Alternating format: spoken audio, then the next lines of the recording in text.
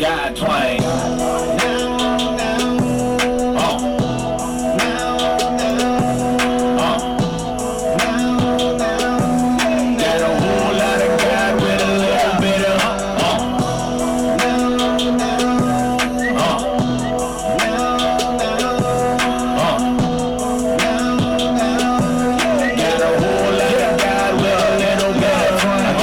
I had to go in, open the Bible, you know we gon' eat. Everything else in this world is irrelevant until you give it away to the King. We'll never be able to walk through the gates if we haven't surrendered and never repented that there is a key. You gotta believe, you gotta have need, you gotta be willing. I'm looking around and saw people that left. Oh well, you can't please them all, but when God tells you to move, you gotta pick the phone up and answer that call, yeah. Everybody wanna ball, man. Big house and 2-car garage. Give my family 80 acres. Over there any day find no problem. I'ma till that land, plant them seeds and watch them grow. Pray for rain, read that word if you really wanna reap, you gon' have to sow. Got my bros, if I eat, everybody gon' eat. We all stay winning, that's a blessing. Ain't no stressing, God is flexing while we singing.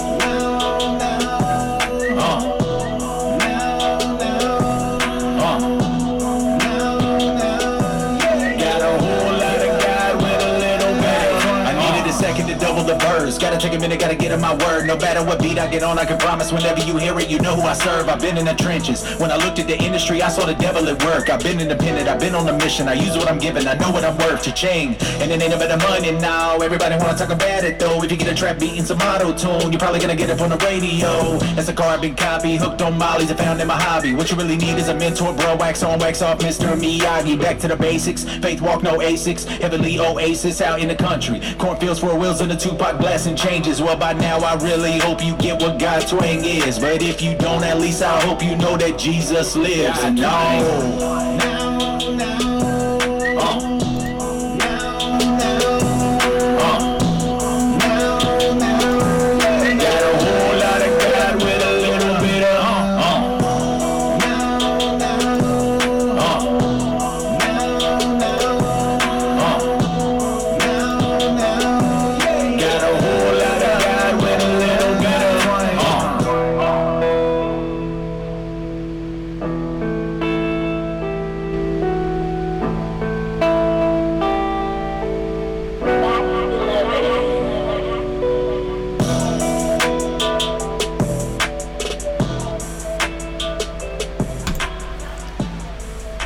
good morning, everybody. It is Pastor Randy, aka Pastor Jace, here with Made Free Church.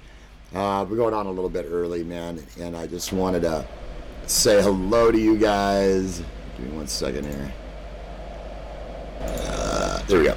And let me put this on. There we go. My bad. It was wrong loud.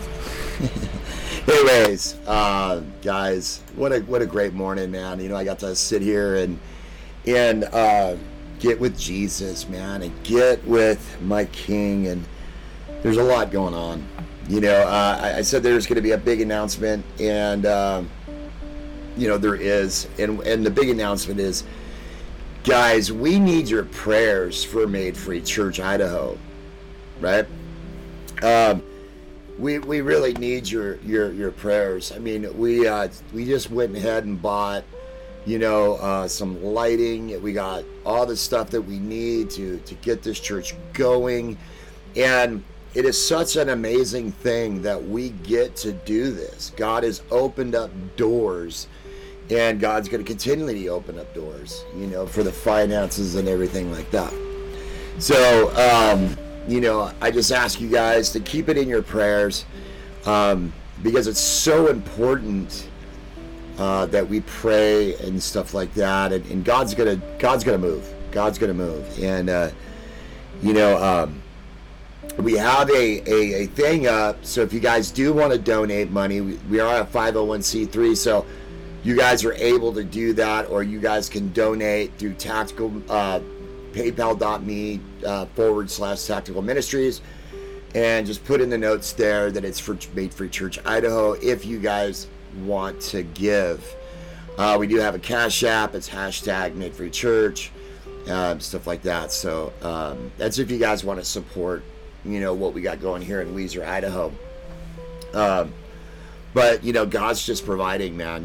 God's just providing, so it's a good thing. So let's get into this, man. We're going to be in Romans. We're still in Romans chapter 8, right? And this morning church service is deliverance from the flesh. And we're going to be talking about what Paul is talking about here in verses 5 through 11 in chapter 8. So, guys, just one announcement before we get started. If you guys need prayer, please go to madefreechurch.org. We have a prayer request tab, and we'd love to pray for you. We are a praying church, and we truly believe in the power of prayer. So if you guys need prayer, please go to madefreechurch.org, put in your prayer request. We send that out to our team, and they pray over it. All right? All right, guys. Let's get into this. Heavenly Father, we just come before you, and we thank you for your word, and we thank you for this time that we get to spend in this season of just focusing on you and diving deeper into your word, Lord. And we love you, and we worship you, God. And we just want to say thank you for all that you do for us, Lord. And get this lowly preacher out of the way and let your word go forth, Lord. And let these people hear your word. In Jesus' name, amen. Now, if you guys want to comment, go ahead and comment. I'll be looking at those comments, back and forth for my notes, stuff like that. So, praise God, right? So, the first verse of in chapter 8, verse 1 says this: Therefore now no condemnation for those who are in Christ Jesus. Everything else that follows in the rest of Romans 8 tells us why there is no condemnation for those who are in Christ Jesus. And the first reason is why there's no condemnation for those who are in Christ is because there is no condemnation from the law. That is what the Apostle Paul teaches in Romans 8, 1 through 4. The second reason there is no condemnation for those who are in Christ Jesus is because we have been delivered from the flesh. Or as some versions put it, we have been delivered from our sinful natures. And that is what the Apostle Paul is teaching in Romans 8, 5 through 11. So let's read that right now. And it says this: For those who live according to the flesh set their minds on the things of the flesh, but those who live according to the Spirit sets their minds on the things of the Spirit. For to set the mind on the flesh is death, but to set your mind on the Spirit is life and peace. For the mind that the mind is set on the flesh is hostile to God, for it does not submit to God's law. Indeed, it cannot. For those who are in the flesh cannot please God. You, however, are not in the flesh, but in the Spirit, and in fact, the Spirit of God dwells in you. And anyone who does not have the Spirit of Christ does not belong to him. But if Christ is in you, although the body is dead because of sin, the Spirit of life because of righteousness. And if the Spirit of him who raised Jesus from the dead dwells in you, he who raised Christ Jesus from the dead will also give you life in your mortal bodies through his Spirit who dwells in you. See, this is a perfect thing that we got to understand, guys, right?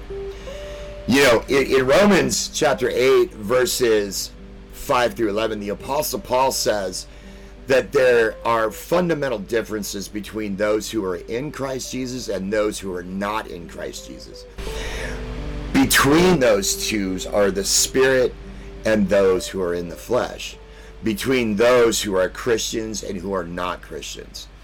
The reason Paul tells us this is because that if Christ saved you, then he has necessarily changed you. In other words, if you have believed in Jesus Christ, you have not only been justified, but you have been sanctified as well. And today I want you to see that there is no condemnation for those who are in Christ Jesus, because you've been delivered from the flesh. And my purpose is to show you the difference, right? 1, the marks of a non-Christian, verses 5 through 8. And then 2, the marks of a Christian, verses 9 through 11, right? So let's notice the marks of a non-Christian first, right? Before we examine the marks of a non-Christian, let me clarify what Paul means when he talks of the flesh, and in some versions it's called the sinful nature in verse 5, right? John Stott says it best when he says that by flesh, Paul means neither the softer muscular tissue which covers the bony skeleton nor the bodily instincts and appetites, but rather the whole of our humanness view as corrupt and unredeemed, our fallen egocentric human nature, and more briefly, the sin-dominated self. Basically, when Paul refers to the flesh in this passage, he's referring to a non-Christian. So what marks or characterizes a person who is not a Christian? Paul gives 4 marks of a non-Christian in this section. First, a non-Christian is marked by his thinking. Paul says in verse 5a, for those who live according to the flesh set their minds on the things of the flesh. See, non-Christians have their thoughts, interests, and desires and purpose focused on this life. They do not look at the things of this life from the standpoint of God's glory or their neighbor's good, right? They are self-centered. They pursue their own agendas and focus on things that are ultimately will pass away. In contrast, Paul says that Christians are those who live according to the Spirit and set their minds on the things of the Spirit in verse 5b. That's the end of the verse.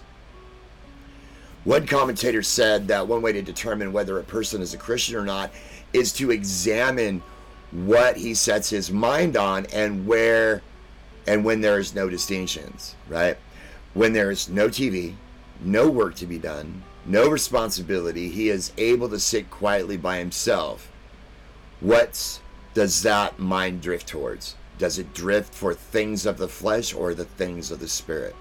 Second, a non-Christian is marked by his state. Paul says in verse 6a, that's the beginning of the verse, for to set the mind on the flesh is death. See, Paul is not speaking of a physical death. He's speaking of a spiritual death. What he means is that the non-Christian is unresponsive to the things of God, and as a corpse is unresponsive to the things of life. Non-Christians simply do not care about the things of God. They do not care about God, who he is, what he has done, his word, or even how to respond to him. Right? So Dr. Martin Lloyd-Jones, one of the great Welsh preachers of the last century, relates a classic case of his lack of spiritual life in an incident from the lives of William Belforce, a man who led the movement to abolish slavery throughout the British Empire, and William Pitt the Younger, who is the Prime Minister of England.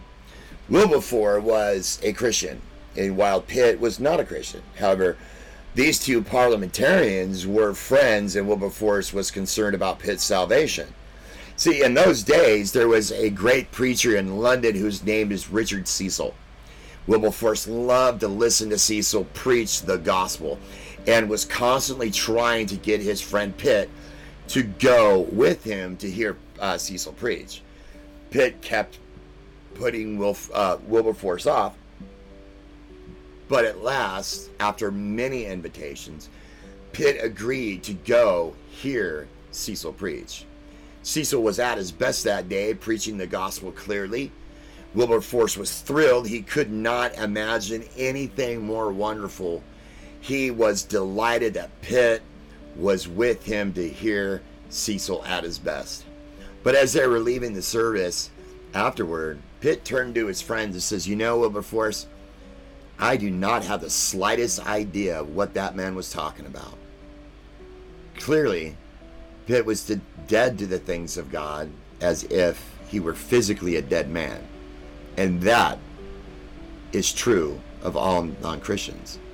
Third, non-Christians are marked by his religion. Having just said that non-Christians are dead to God, it might seem strange to say that non-Christians are marked by their religions, but all non-Christians are religious.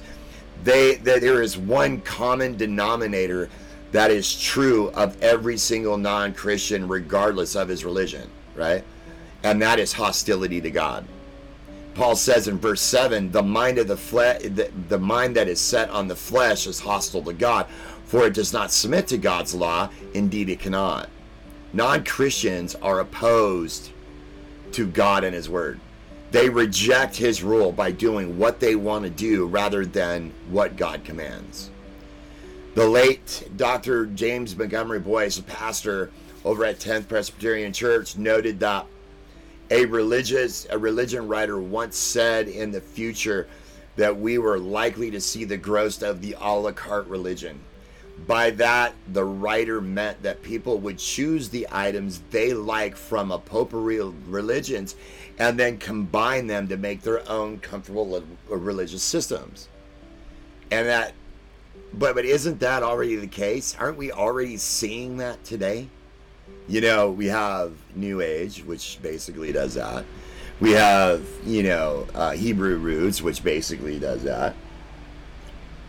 We have the Coexist movement that already does that, right? And so we have all these religions and we have all this stuff, and it's already taken place. We're already seeing that today, right? In our largely irrational age, it is common.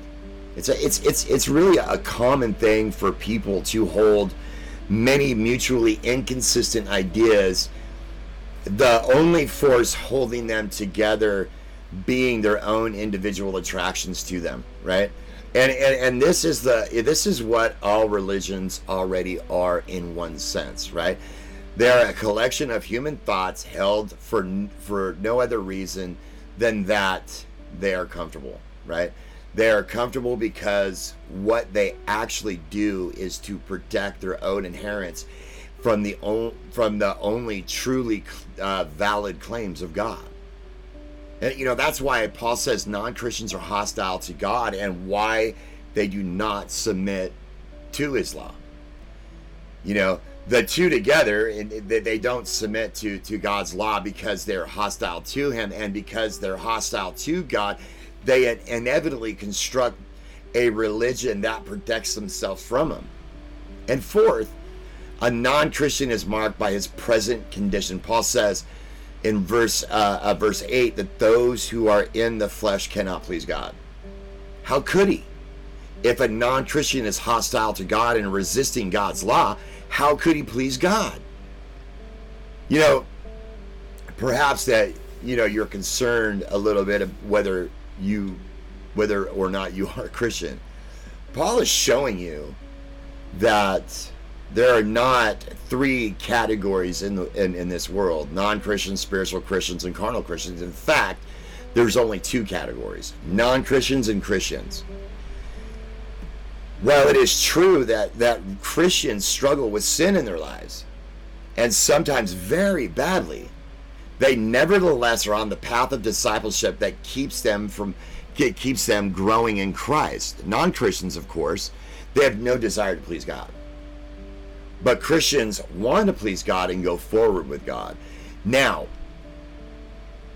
if you have taken sin too lightly, it's probably good that, if I have caused you to become worried about your spiritual condition, right? The Bible says that we are to examine ourselves to make sure of our calling in 2 Peter 1:10.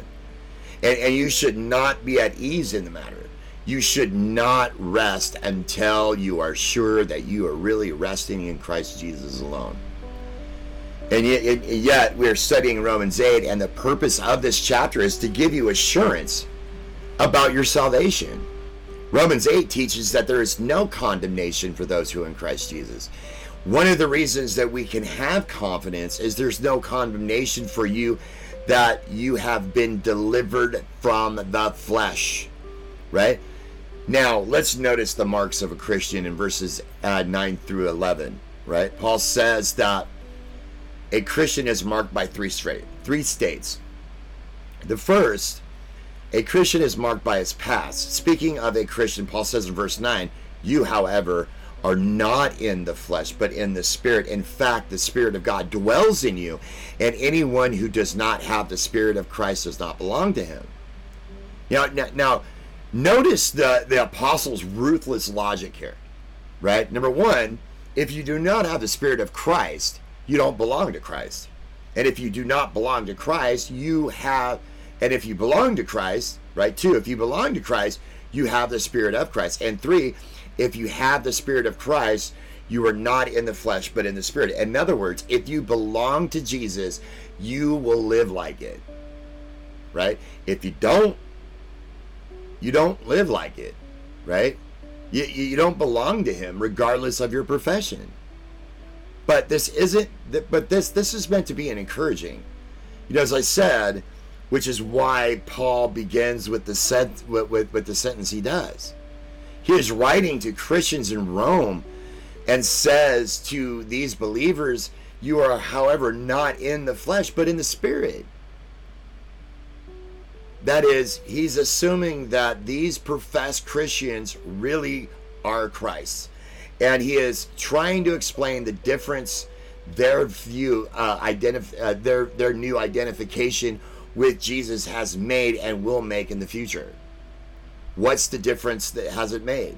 Well, when you look to the past, which that is what the apostle does first, you see that as Christians, you have been lifted out of your former sinful fleshly state and into the realm of the Spirit. You are now in the Spirit, as Paul also says here, is the Spirit is in you. It's huge, guys. It's huge. This is an absolutely critical thing, for it means that being a Christian is not merely a matter of adopting a particular set of theological beliefs, but that is true. It involves a change of state, which is accomplished not by you, but by God who saves you. And it means that you will live like a Christian because God has instilled a new life in you. And second, a Christian is marked by his presence. In verse 10, he says, but if Christ is in you, although the body is dead because of sin, the Spirit of life because of righteousness. See, this is a difficult verse, because it basically means that although your physical body will die, and is, in a certain sense, as good as dead as now, your spirit will be made alive by the Holy Spirit because of your new relationship with Christ. What does it mean to have your spirit made alive in the Holy Spirit? Paul is talking about the present experience of a Christian, and remember, he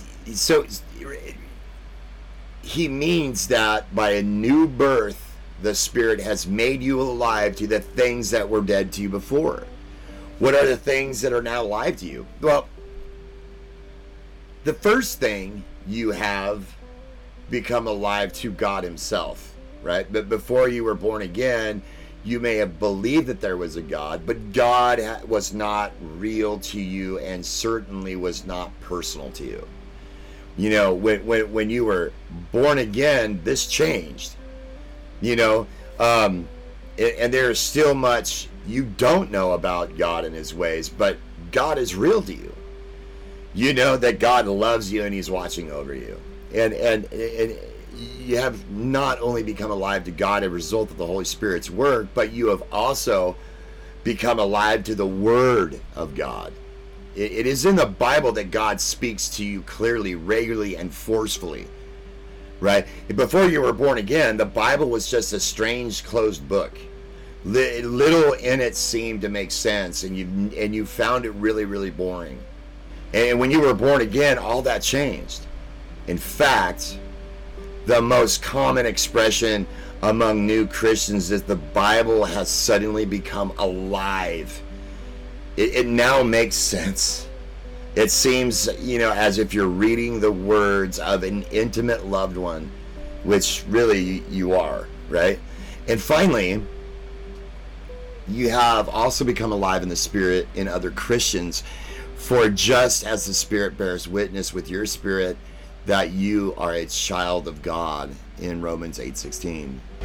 Does the Spirit within you bear witness with the Spirit in others, so that you are that you are fellow members of the family of God, and that these others are your brothers and sisters in Christ? Let me suggest the following questions as a test of whether you are a Christian. First, is God real to you? Now, I don't mean, do you understand everything about God and his ways? Of course, you don't. For you will never understand God completely. I simply mean, is God real to you? And when you pray, do you know that you are really praying to him and that he is listening to you and will answer you? And when you worship him in church, is it a real God that you are worshiping? Second, is the Bible meaningful and attractive book to you now? And I don't mean, do you understand everything you read there? Obviously you don't, right? But does it seem to be alive when you read it? Are you attracted to it? Is it precious to you? And do you want to know more about its messages? Right? And finally, are you drawn to other Christians? Do you want to be with them? Do you enjoy fellowship with other Christians? Do you sense how much that you have in common? If God is not real to you and the Bible is dead to you, and if you're not drawn to other believers, then why do you think that you're a Christian? You may not be one. But on the other hand, if these things are true, you should be encouraged by them and press in following after Jesus and chasing after him. And third, a Christian is marked by his future. In verse 11, Paul says, if the spirit of him who raised Jesus from the dead dwells in you, he who has raised Christ Jesus from the dead will also give life to your mortal bodies through the Spirit who dwells in you. See, Paul is speaking about a future resurrection, and he regards that as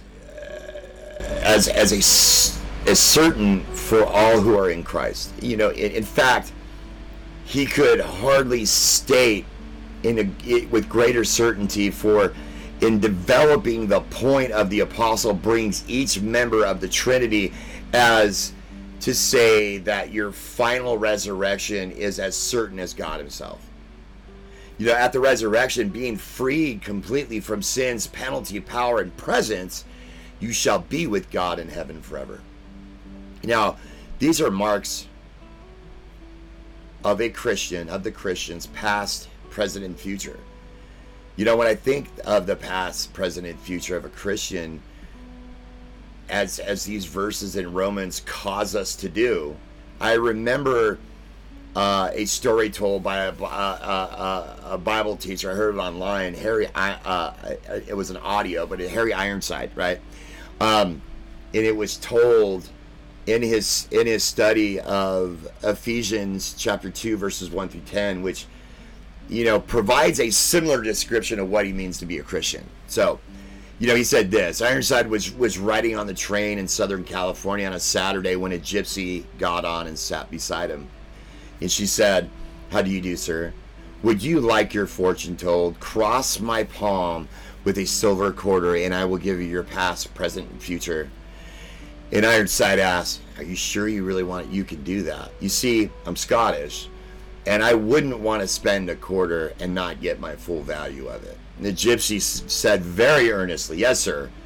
I can give you your past, present, and future, and I will tell you all." And Ironside said this: "Well, it is not necessarily for me to have my fortune told, because I have had it told to me already. It is written in this book, and I have it in my pocket." And the gypsy was astonished. "You have this? You have it in a book?" she said. "Yes," said Ironside. And it's absolutely infallible. Let me read it to you real quick. So he reached in his pocket, pulled out the New Testament, and began to read Ephesians 2, verses 1 through 3. And it says this: As for you, you were dead in your transgressions and sins, which you used to live when you followed the ways of the world and the ruler of the kingdom of the air, the spirit who is now at work in those who are disobedient. All of us who lived among them at one time, gratifying the cravings of our sinful nature and following its desires and thought, like the rest, we are by nature's objects of wrath. And Ironside said, well, that's my past. And the woman had been startled when he pulled out the New Testament out of his pocket and tried to get and now tried to get it away from him. That's plenty, she said. Right? I don't want to hear more. But wait, Ironside, there's more. Here's my presence too, in verses 4 through 6. But because of his great love for us, God, who is rich in his mercy, made us alive with Christ, even when we were dead in our transgression. It is by grace that you have been saved, and God raised us up with Christ, seated us with him in the heavenly realms in Christ Jesus. No more, said the gypsy. But Ironside, but you must hear my future. You are not going to have to pay me a quarter for it. I'm giving it to you for nothing. And it says in verse 7, in order that in the coming ages that he might show incomparable riches of his grace expressed in his kindness to us through Christ Jesus. Now at that time, the gypsy was halfway down the aisle of the train saying, I took the wrong man. See, we're dealing with a different text, of course, but the specifics of the past, future, and present of Christians described in Romans 8, verses 9 through 11 vary from what is said in Ephesians 2, but it's basically the same idea. Christians are people whose past have been altered. Before you were dead in sin, now you're alive in Christ. Your presence has been altered too. You have been awakened to the reality of God, the beauty of the Word of God, and the presence of the Spirit of God in other Christians. And finally, you have changed future before you, right? For in time, death will overcome. You will be raised in a new resurrected body, like the resurrection body of Jesus Christ, and you will be with God and Jesus forever. That's what the Bible says. Are you a Christian? By all means, ask yourself that question and be sure of your answer. But when you are sure, be sure of this truth too, that there is no condemnation for you because you are a Christian and have been delivered from the flesh. You know, that's what the Bible says. And if we're going to be really looking at the Word of God, we got to understand that we struggle with sin, guys. And we're always going to struggle with sin. But the difference is how we respond to it. In other words, do we deal with it on our own, or do we put it at the foot of the cross? Right? God, guys, this whole journey through the book of Romans is amazing, amazing, amazing, amazing. And God is opening the doors for so many things right now. And he's going to continue that if you chase after him, if you're right with him, and if you're going to be going after him, and you're going to be reading his word, and you're going to be listening to worship, and you're going to be doing the things that God has called you in his word to do. Right? All right. Oh.